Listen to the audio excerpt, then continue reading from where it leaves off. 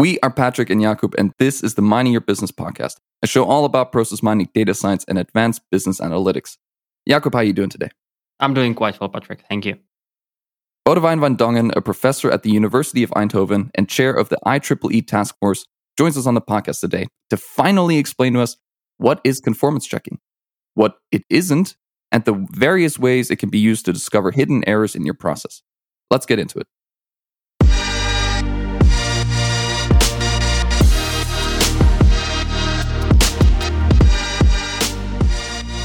I will start this episode off with a foreword by Wil van der Aalst, one of our previous guests on the show, to the book Conformance Checking, Relating Processes and Models by authors Josep Carbonara, Boudewijn van Dongen, Andreas Solte, Matthias Weidlich. Here we go.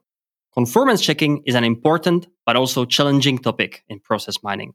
Most people who see process mining for the first time are dazzled by the process discovery capabilities of today's process mining tools.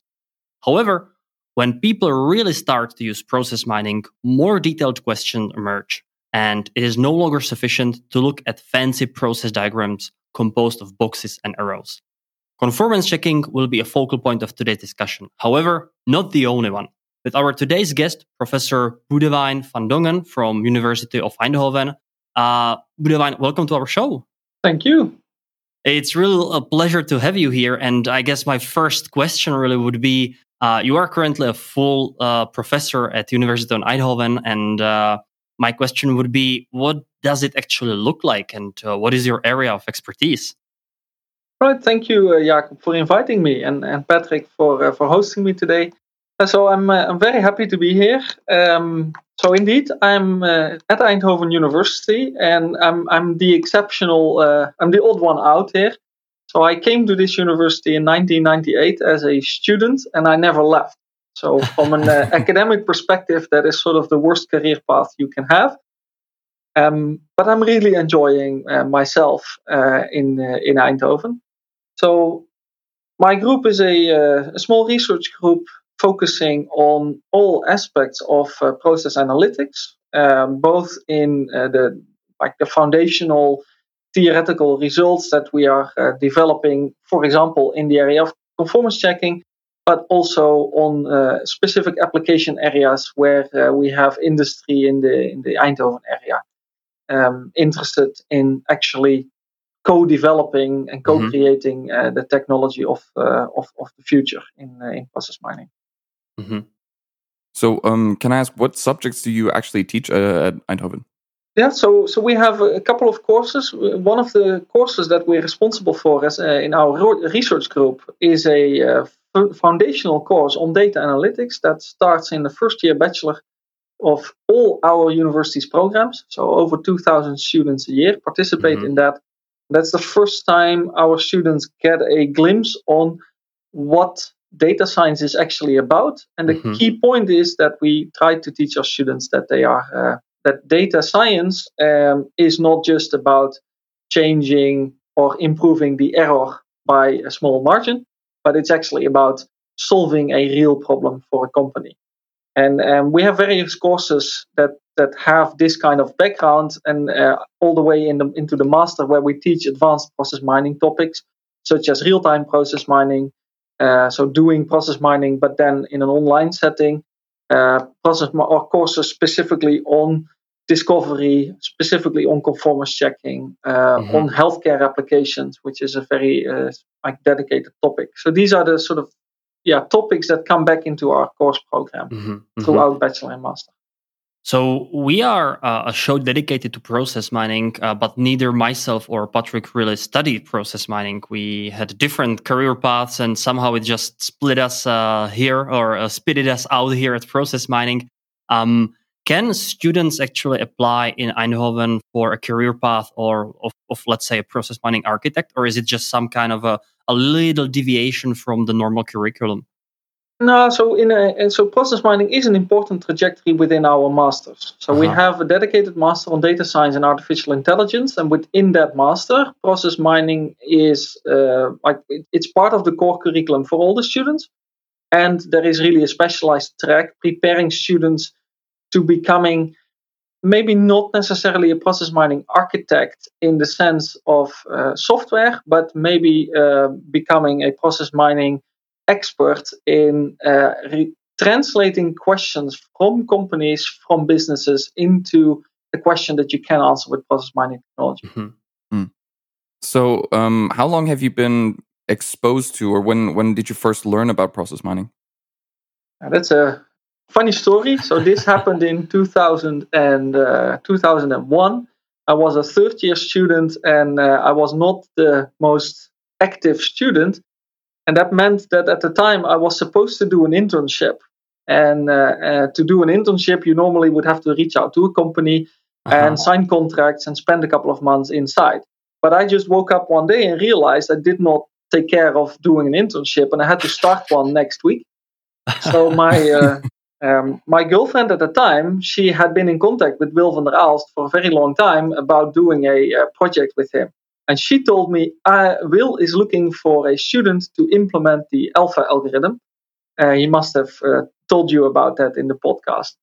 And then I went to him and said, look, I can do programming. So if you want me to program an algorithm, I can do that for you. So he gave me this assignment, and Wil has no idea about programming. So he expected this to last for a couple of months.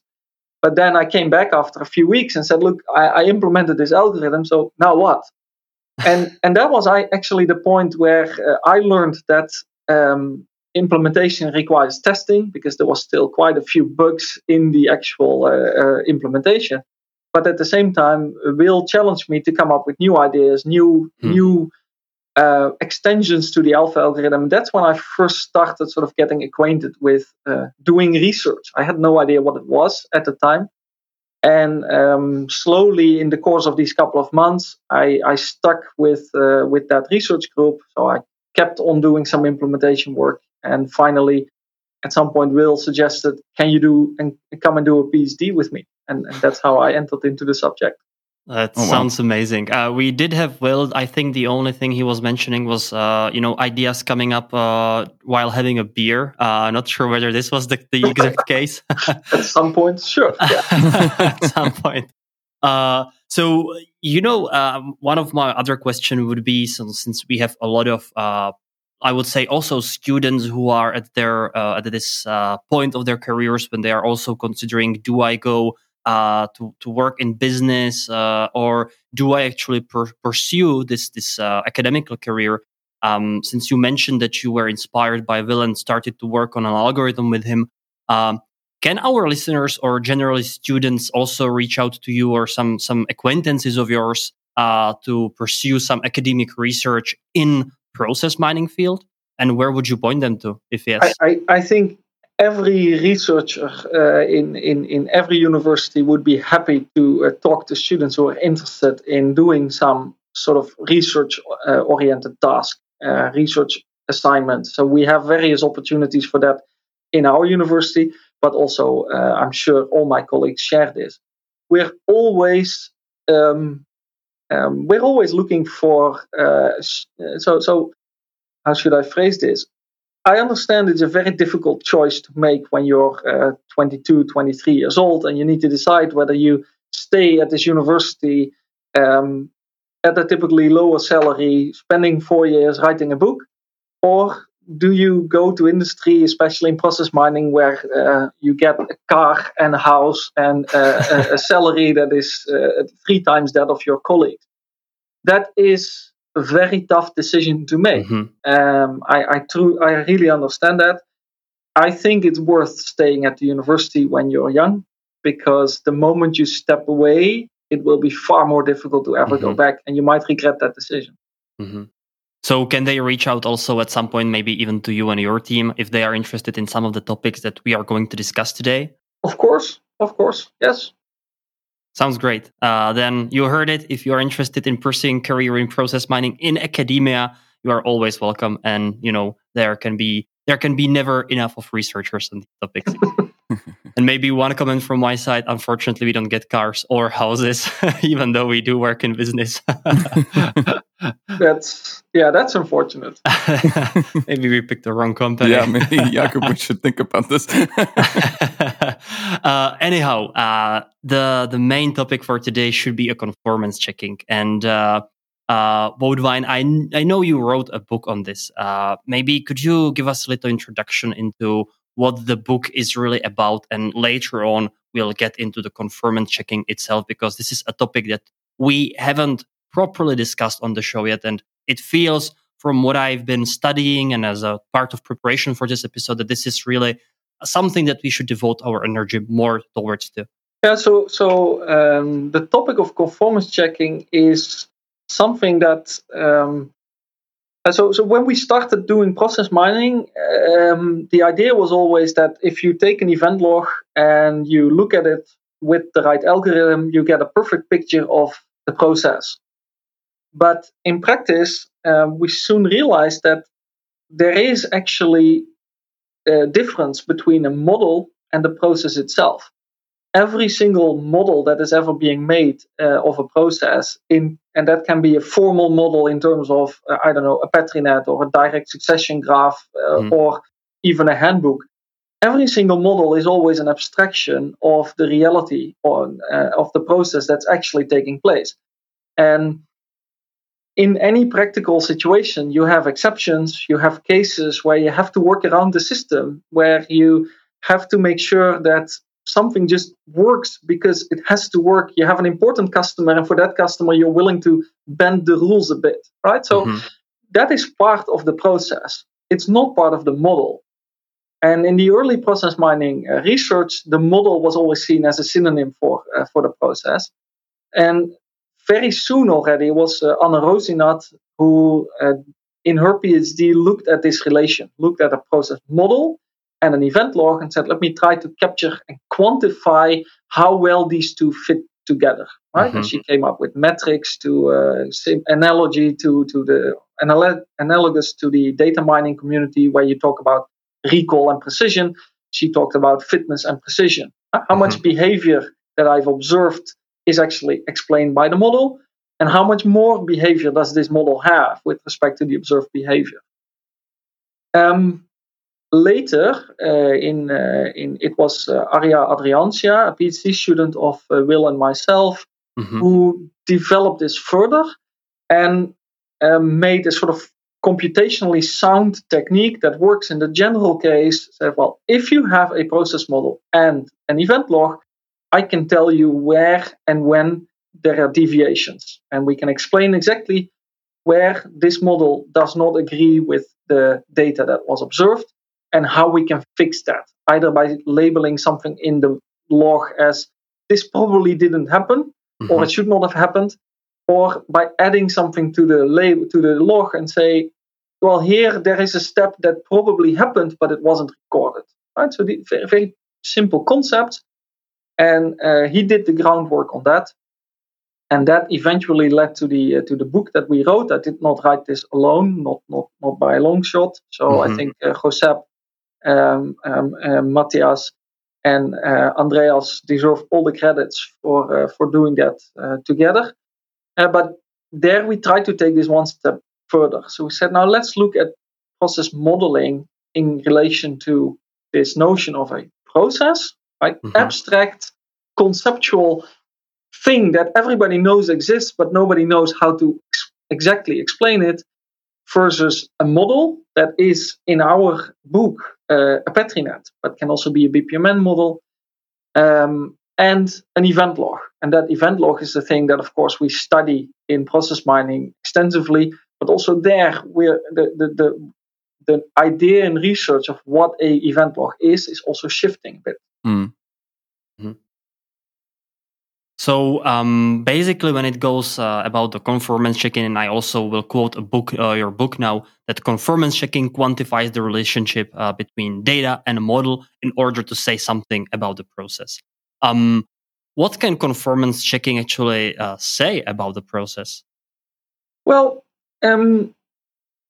maybe it's good to explain to you this a bit in terms of an example. So we I don't know if you've heard, and if your listeners have heard of the BPI challenge. So this is a challenge that in already for quite some time, we publish a data set coming from a company, a real life data set, and we ask the research, but also the professional community to show what you can do with your techniques on that data set. Can you answer the questions of this business owner? And back in 2012, we published a data set that came from a small financial institute in the Netherlands, where consumers can ask for a small consumer credit. And a small consumer credit for a bank means an amount of a loan between 5,000 and 50,000 euros. Mm-hmm. And this is a data set that actually has a very structured process behind it. It's call agents, so people, mainly students, that call customers after they fill in a website to ask for, or to make offers, to ask for details, to come to an agreement on the terms of every loan. If we look at that event log, we can actually extract a model by hand. So there's not a single process mining tool that can do this fully automatically, although one of our PhD students is getting close. But we have a model that is actually describing quite accurately what that process should look like. Uh-huh. And we validated that model also with the business owner. Look, is this indeed how you work? And he said, yeah, that's pretty much, that describes how we think the process should go. And now you can relate back the event data to that process model. And then we see two categories of deviations. And one category is around the making of offers. There is an activity in that log that says offer sent back. And so that means the customer has sent back an offer because either the customer accepts the offer or the customer says, I don't want it, I want another one. Mm-hmm. And interestingly enough, that step is very often missing from the data. So then the process continues, new offer is being created, but the old one was never sent back. And sometimes it's even like the loan is accepted without this offer being sent back. That's very confusing. Now, and this happens a lot, right? It's really a lot of times. So we talked about that with the business owner and then also some of the call agents, and they soon realized that this was actually a nice example where the call agents figured out that they should work around the system, because the system was implemented in such a way that you could only have one offer live per application. And what your customers want is they want you to make two offers that they can compare. So what they did in practice, they printed an offer, they canceled it without it being sent back. They created a new one and printed that too, then sent two offers in one envelope to the customer. And if one of them came back and it was coincidentally the first one that was already canceled, they would have to go through this process again. Right? Oh, wow. Cancel the outstanding offer, recreate the original one, and send that through. So that's a clear example where by looking at the difference between data and model, you find out that the process is actually executed correctly, but that the system is not supporting it properly. So the model that you build with the business people is then what is a should be model of the reality, and then you compare it to what is actually happening in the event log, and that is what is known as conformance checking. You could call it as an as should be model. When you ask somebody to draw a model of a process, you typically will be presented with it as if it's an as-is model. So they will say, this is how we do things. But indeed, you're right, it's more of an as-should-be model. And the differences that you identify clearly show, well, this is how it should be, but this is how things are going on. So is it always about finding the gaps, or is it also about identifying activities that are happening too many times, or what type of conformance can you actually measure here? No, of course. So typical examples would also be ping pong behavior, right? Something that you may recall from especially incident or ticketing systems, right? You immediately reply back to the customer saying, "Oh, please give me more information," and there a model would have like any model of that organization would show a loop. And by looking at how often do you actually go through that loop, and that is also conformance checking, right? You also replay the data on this model in order to identify how often do you go through a specific part of the process. You would be able to identify this type of behavior. Similarly, you could identify parts of the model that are never used, right? Also, that happens. We sometimes have very complicated processes defined that are not necessary. And so one of the BPI challenges, I'm not afraid to say that, was the data from our own university. And there was an approval step of travel declarations in there that was essentially never rejected. So the question is why the approval step is there anyway. What if? Well, indeed. Yeah, in this case, it was a what-if scenario because the person having to do this approval step is technically responsible. So, yeah. So what it seems to me like from just listening to you, and we've had a lot of guests both from process mining world, and as we started the podcast, we realized process mining is more, or just the business process management is more than process mining. So we also had a lot of people who are on this modeling part of the end of the spectrum. Does this mean that let's say conformance checking kind of closes the gap between process mining itself and the sole business process modeling? Yes, to some extent, yes, because business process modeling comes is traditionally done by people who are experts in the process or in similar processes, if you talk about consultants. But they do this by talking to experts and stakeholders. They draw a picture of the process. But talking to stakeholders, you will not see the dirty sides of a process, if you will. And and this is not a bad thing, right? The models should exist, and they should be made in a comprehensible way by people who understand that what the right level of abstraction is that you want to talk about the process. But you cannot assume that when a business process management expert has drawn a picture of your organization, that picture accurately represents the truth. It's an abstraction, and the deviations matter. So maybe a next question would be, if I am an organization and let's say I have all the tools in place, both process mining, both business and business process modeling tools, how do I engage in conformance checking activities? What should I do and how should I address that? Well, I think the first thing you should do is to reach out to your process mining vendor and tell them how important this topic is to be included in their tooling.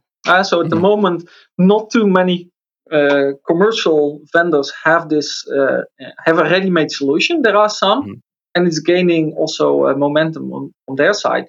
But I think in general, the attitude towards the results you get out of your process mining tools is to be always a bit wary of the picture you're presented with, and especially what are the things that do not fit in this picture. So everything that you see when you look at a picture made by Celonis or UiPath or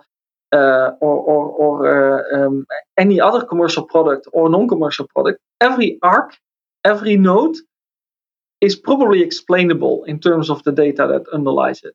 What you don't see is what part of the data is not explained. And that's where conformance checking comes in. And so make sure that you always ask your vendor, what am I not looking at? So how do you envision a proper tooling to look like, right? Because we have seen this in practice, Jakob and I've seen this in practice, and essentially it boils down to a list of activities and in sequence asking you, is this okay? Yes, no. Is this fine? Yes, no. And then you just kind of set it as, yes, this is fine, this is not fine. And then it kind of gives you a list of what's conforming and what's not conforming. In your opinion, what should this actually look like? Is it fine the way it is, or? Well, so it's an interesting question because this is very much a research challenge. So there is not a off-the-shelf solution that provides you with an sort of a complete insight into the deviations into conformance checking results. The very rudimentary question, is this deviation okay or not? Right, that's a very first approach. like intuitively, the visualization capabilities that our tooling and also commercial tooling has are quite powerful. So you can actually present the picture of the process that you discovered, and in the same image, maybe with a different color, maybe with a different shading. I'm not a visualization expert there, but you can present also the parts of the data that were left out of this picture, and maybe you can even add the things, especially if we're talking about man-made models. So models that are put in there not by a process discovery tool, but by a person saying, this is how we work.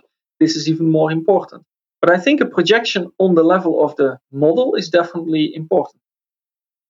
So when you look at this in research, I'm not sure about the size of the data that you're looking at, but when we look at it on an enterprise level, we often see processes that are massive, data models that are massive, and we're talking about millions up to billions of activities and things like that. How does conformance checking scale in terms of this billions of activities? Yes, that's a nasty question to ask an academic. But there's two sides to the answer. So on the one hand, I think if you look at the also what we presented in the book and the work of Adriancia, essentially that is a solid mathematical foundation for conformance checking that doesn't scale properly. Right? That it's a very complicated, like theoretically very complex problem, and doing this on real life examples, if you make the right examples, you can break the software. Right? It simply will never finish.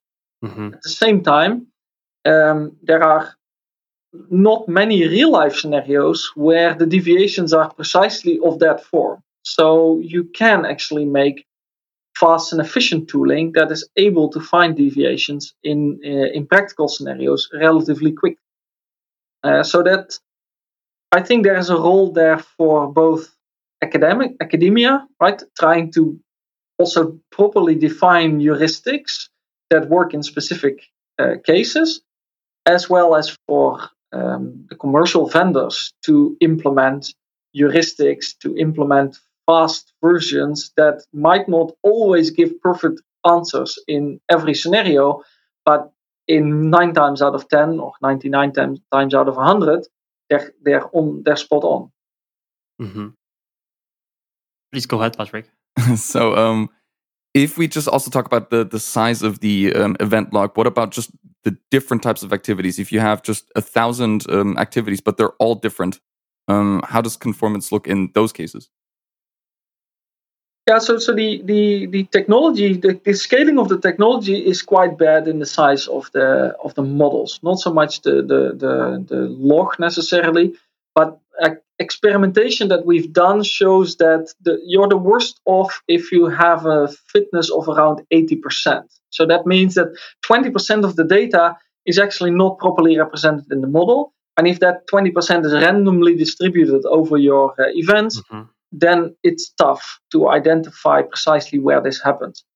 In practice, if you have a process model that is so far off, you probably should trim it down to smaller chunks and say, let's not look at one monolithic model of our process, but let's look at smaller parts and see if we can already identify deviations in specific subparts of the process before going to the whole thing. But again, the challenges there, I think, are twofold. On the one hand, there's a computational challenge that mainly, I think, is the responsibility of vendors to think about scalable sort of heuristics. And at the same time, there is also academic challenges, how to deal with this complexity from a fundamental point of view. Speaking of complexity from the fundamental view, at some point, these analyses are performed by either business users or data analysts such as ourselves. How do we conduct a proper conformance checking analysis? What would be the key drivers and what to focus on when doing that? Should we, let's say, maybe first question would be, should we start with requesting some model as should be from the business and then comparing it to that, or should we just derive, let's say, a happy path and then just keep going down from there? I think both are possible, but the just taking sort of a discovered happy path, that's probably not really the way to go. But what you would be able to do is to use discovery techniques to build a understanding of, to build a model yourself. So you use the input of the discovery technology to get a model, a process model, as it would also be made by maybe a consultant. So you get an as should be model with input from the discovery algorithms that you validate that with your business owner. So the process mining tool says this. If I translate that into a model and I combine a couple of variants that I found in the data, then I get this process model. Is this indeed properly describing your main process? And then you can use that to relate it to your data and say, well, and now we find deviations. And sometimes these deviations give rise to updating the model. Sometimes they give rise to updating your information systems because your model is correct, but apparently your data is correctly showing what should be done, but the system simply doesn't support this. And sometimes it also gives rise to really questions in the organization. They look, I'm sorry, but what happened here? Like, to refer back to the BPI 12 example with the financial institute, we also found 3 cases where there was no signature recorded, but loans were paid out. So that means the customer was paid out a loan that he or she did not accept. Now, I'm quite confident that this missing signature explains the hundreds of call the customer events that we saw after paying out the loan. I would also not answer the phone anymore. Would you? No, not likely.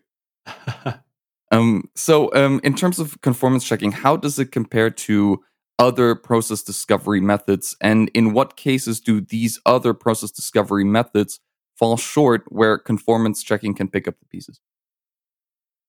Well, all right. So it's not a process discovery method, right? Where I think it's a nice addition to the sort of the broad scope or the broad field of process discovery is that you, with discovery, you get a particular view on a process, and very often represented as direct succession graphs and multiple direct succession graphs when you look at different variants. What you can do with conformance checking is exactly what I described before. You take these different views together, you make your own model of what is the as is or as should be process, and then you use that and compare it with the data that is there to identify where there are still deviations. So it's not. I wouldn't say it is it's not a complementary technique. Sorry, it's not it's not something you can do instead of discovery.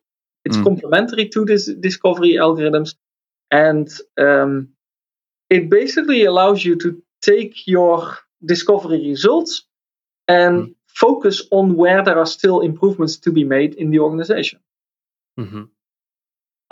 So I remember when I was starting in process mining business, one of the first things was that I asked my colleague, "What is this conformance checking tab and what does it do?" And he told me, "Yeah, don't go down that road. Just don't use this report because it's just challenging to explain everyone." And basically, I have never used it ever since, which I'm now very sorry to even admit, but it's the truth. The question for you would be, why do you think that this practice specifically is so reduced, or let's say omitted, very often during professional implementations? And why don't really customers and people who are conducting process mining activities looking into conformance a bit stronger? What is preventing us from that? So I think the reasons why this was the case, and I think it's slowly changing, but the reason why this was the case is that with simple process discovery, you could already identify quite a few improvement points in your processes. By looking at this direct succession graph with some timings on the arcs, you could say, look, here in the process, we have a lead time of 4 days between these two activities, and that in our mind should be 1 day. So you already have very clear points for where you can start improving your process. At some point, that well dries up. So you will not be able to only look at discovery graphs. You will need to start looking at things that are not in the graph, or the things that are happening and that are filtered out somehow, in order to really reach true improvement steps. Mm-hmm. So it will be there in commercial tooling more and more. It just wasn't ready yet. And yes, it's more complicated to explain than just a direct succession graph. Yeah, maybe if you did a conformance checking on our implementations, you would find out that we usually take the easiest road. Unfortunately, because everything we do are processes. That's what we learn. Don't tell them that. Anyhow, what are some of the key, let's say, applications where you could think of process conformance checking as a go-to method in your processes? Like, where does it make most sense? And could you maybe give us some couple of more examples where you applied conformance checking and the findings were pretty vital and important? So one of the obvious areas is really the area of compliance, right? So you have, and to name a very simple example is GDPR, right? We're confronted with this on a daily basis. Even in the current COVID pandemic, the Dutch government, we get these QR codes for going into a restaurant or for international travel. And the Dutch QR codes show less information than the international ones, but they're part of the same app. And all of this is because of GDPR. So GDPR describes processes. Right? GDPR describes that you can record and store data if you need it for a purpose. Right? That if you were given this for a specific purpose, and you also need it for a specific purpose. Now, think of an interesting scenario where a call agent that in the health organization that sends out QR codes is calling you because you had a positive PCR test. Okay. And that call agent uses your data for the correct purpose. So that's fine. And now that same call agent accesses your data and sends it by WhatsApp to his neighbor or friend. The data access itself is not a problem. So there will not be any system in place that flags the data access here. At the same time, the data is not being used for the purpose that it was collected for. So piggybacking this purpose in the process itself, and then using conformance checking techniques to identify whether certain data access was appropriate for that particular purpose can help you to identify these kind of problems. And they are not trivial questions. Like in healthcare, nurse can look at the patient records only if the nurse is actually treating the patient. But sometimes the nurse is not treating the patient, but the doctor on the other side of the room asks, can you quickly look what the value of this test is? The nurse can do that. But how do you deal with that in terms of a process? If you look at conformance checking, you will be able to identify this. You identify that a specific activity was executed by person X out of the context in which this activity should be executed. What is very challenging in the area of conformance checking is to correctly translate this to the process level. Because it might be a violation on the model, right, where the model also includes the rules and regulations, but it's not a violation in the process. It's perfectly explainable. So there we see, I think there is a big challenge still to overcome, to make also this tooling more useful in practical scenarios, to really make this clear distinction between the deviations, the low-level deviations you might find between a model and a data set, but the actual implications on the level of the process, the environment, the context. So in a way, the model or the conformance checking is only ever as good as the model that it relies on. And in that sense, how good must the model be is specifically in compliance, where it must capture all the things that what can happen and all the things that can't happen. Because as you said, there's a lot of ways that the users find of subverting the system and going around it. And is it even possible to capture all this behavior? Sometimes, yes. So there is, for example, the work of Elham Ramazani, who managed to translate a large collection of rules, compliance rules, into fragments of process models, and then use that to to do conformance checking and identify deviations. And building on that, one of our PhD students is also trying to do something similar in the context of GDPR. So yes, you're absolutely right that the model is vital here to do this correctly. But the notion of a model should also be seen a bit broader than just a process model. So that can be a translation of a set of rules, sometimes a translation of a set of business rules, legislation, anything that is essentially restricting what should be done in a process. Mm-hmm. Now, there is a broad consensus among process mining experts that conformance checking will become more important. And you also mentioned that it's becoming more and more used in the implementations and also in practice. What will drive this adoption of conformance checking, and how can also we, as let's say, implementation partners for these corporations, help incorporate conformance checking into our activities and get the interest from them as well? Yeah, so I agree that conformance checking will become more important, and I think it will also be partly due to the fact that the low-hanging fruit that you can get with process mining or process discovery technology, it's sort of already gone, right? If especially if a company does this in a continuous cycle, they've grown used to the charts that are produced by commercial tools, and somehow in the background alerting the end user of these process mining solutions to the fact that something is deviating from the picture that they've been looking at all this time.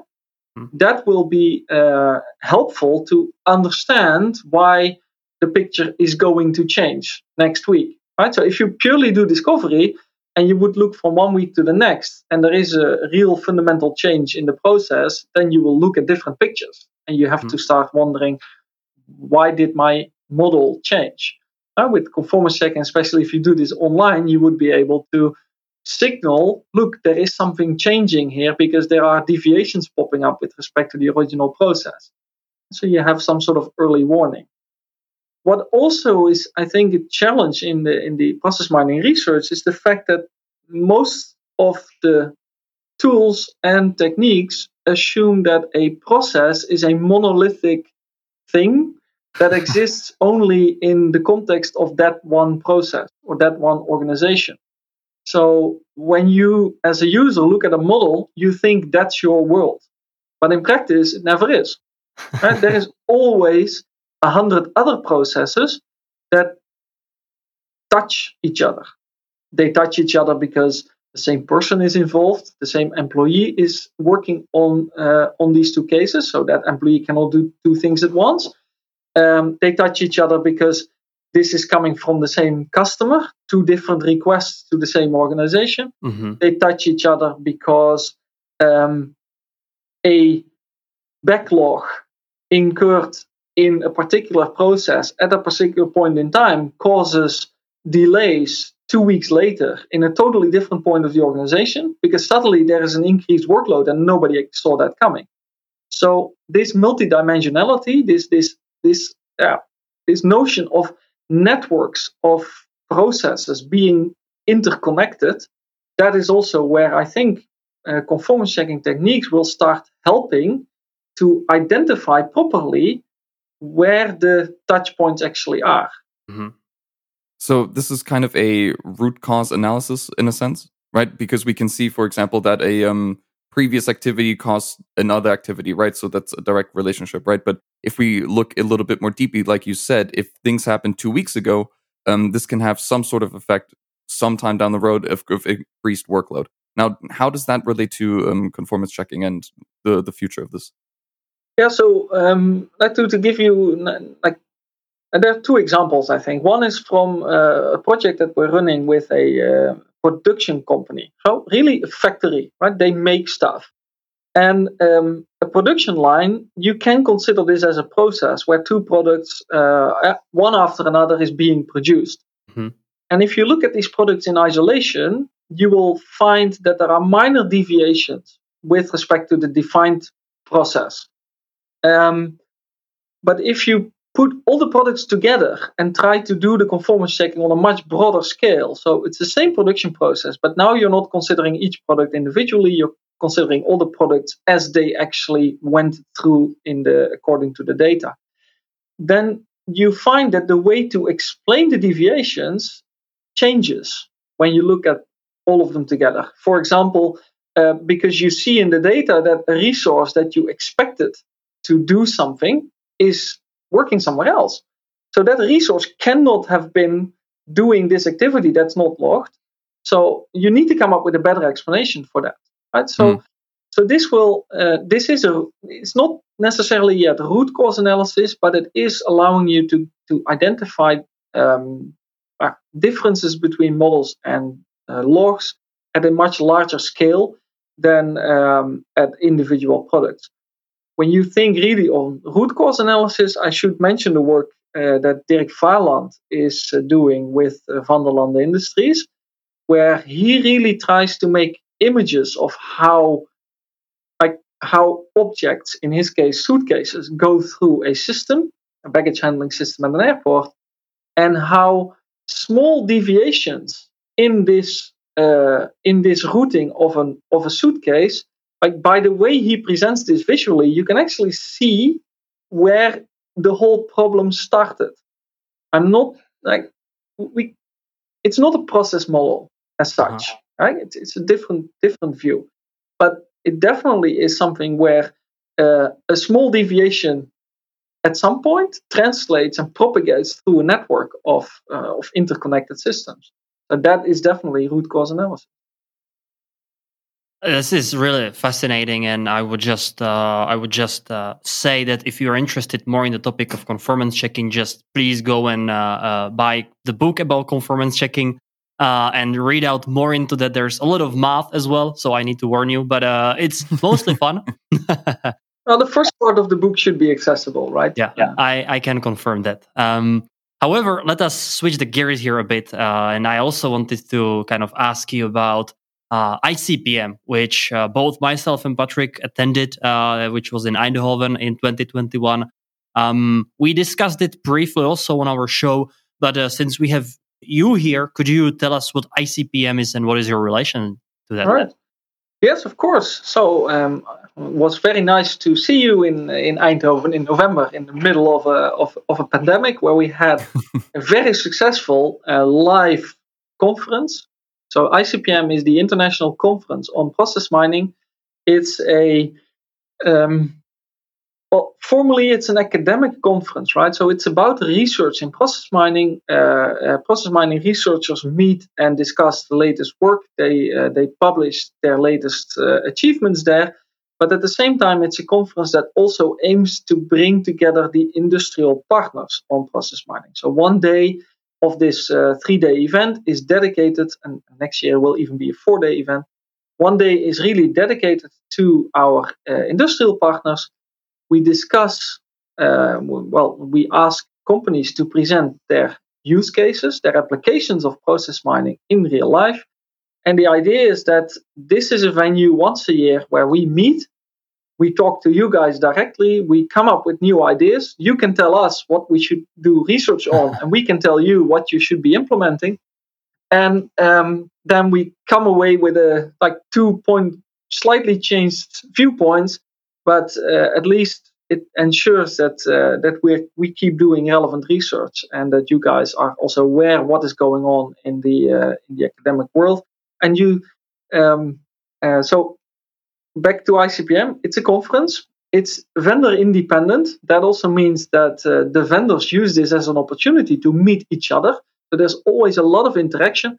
I specifically, after this year's edition, I got a comment from a company that said, tell the vendors next time to send more engineers, because I talked to the marketing people and that was fun, but I would also like to talk to the engineers of my competitor. This is something that I think characterizes this open community. It's an annual event, so we've been organizing this since 2019. Will was the first to host us in Aachen. In 2020, we were supposed to go to Padova, but unfortunately, COVID turned that around. And Massimiliano De Leoni did a fantastic job in making this a online event, online conference. And in 2021, we met in Eindhoven. The first week of November, our government locked down the country in the second week of November again. So we were very, very lucky to see everybody live. Next year, it's late October in the beautiful city of Bozen, Bolzano. If you got a chance, I will be there. Go there. Yes. We will be there for sure. Yeah. So, Boudewijn, let me ask you, what is your role in the ICPM? You already mentioned that you're organizing, but what is your role here? So at the moment, I'm chair of the task force on process mining. So the IEEE task force on process mining. I took over the position as chair from Will because he did that for a few years, but he felt that it was difficult to combine with his position in Celonis. Mm-hmm. And we also want to rotate this position frequently. And as chair of this task force, it's my duty to ensure that the ICPM gets organized, but I don't have to do it myself, fortunately. So I'm very happy with Marco Montali organizing it this year, and I'm very much looking for volunteers to host us in the years to come. The task force itself is it's backed by the IEEE. It is a group of enthusiastic process mining researchers as well as people from industry that use or apply process mining in their companies. The task force steering committee does not have vendors, so we're also vendor independent. And the aim is to raise awareness of process mining in academia, to raise awareness of process mining in industry, to bring the two together. And so we really want that our research is close to what is necessary from a business point of view, and that we are also being fed with data from you guys to work with really challenging data sets, because in the end, that's what brings research ahead. So hopefully we can contribute to that a bit during the podcast and bring these worlds together. Yes, absolutely. So if any of your listeners feels that they have a data set they are willing to share publicly with a organization or with this community, for example, in the context of the BPI Challenge that I mentioned a couple of examples of already, please reach out to me, and I'm sure we can make that work. Sounds great. Speaking of which, where can people find you, reach out to you, or get to know any of your content and if your published papers and so on? There's the conformance checking website, right? There's also my homepage that should be updated. But you can find me on the university's website, the IEEE Task Force, processmining.org. You will find links to a lot of things everywhere. So I don't have a decent homepage. I'm very sorry. I'm very bad at making websites. That's just not my cup of tea. Either way, you will find a direct link to any of those websites that Boudewijn just mentioned in our show description. And for you, dear listeners, this will be an end of today's episode. So Boudewijn, thank you very much for coming. It was a pleasure to listen to topics of conformance. And I'm kind of sorry that we didn't get to that earlier, but I'm still happy that we get to that eventually.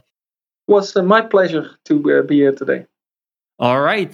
So thank you very much. Thank you for listening. As usual, if you have any questions, any recommendations on future episodes, future guests, or someone who you just would like to hear from, just reach us out on LinkedIn. We are pretty active there. You can find us on Minding Your Business. We also have a website where you can listen to all of our episodes on mindingyourbusinesspodcast.com. And we are also available at email if you want to write us an email with any questions whatsoever. So mindingyourbusinesspodcast@gmail.com.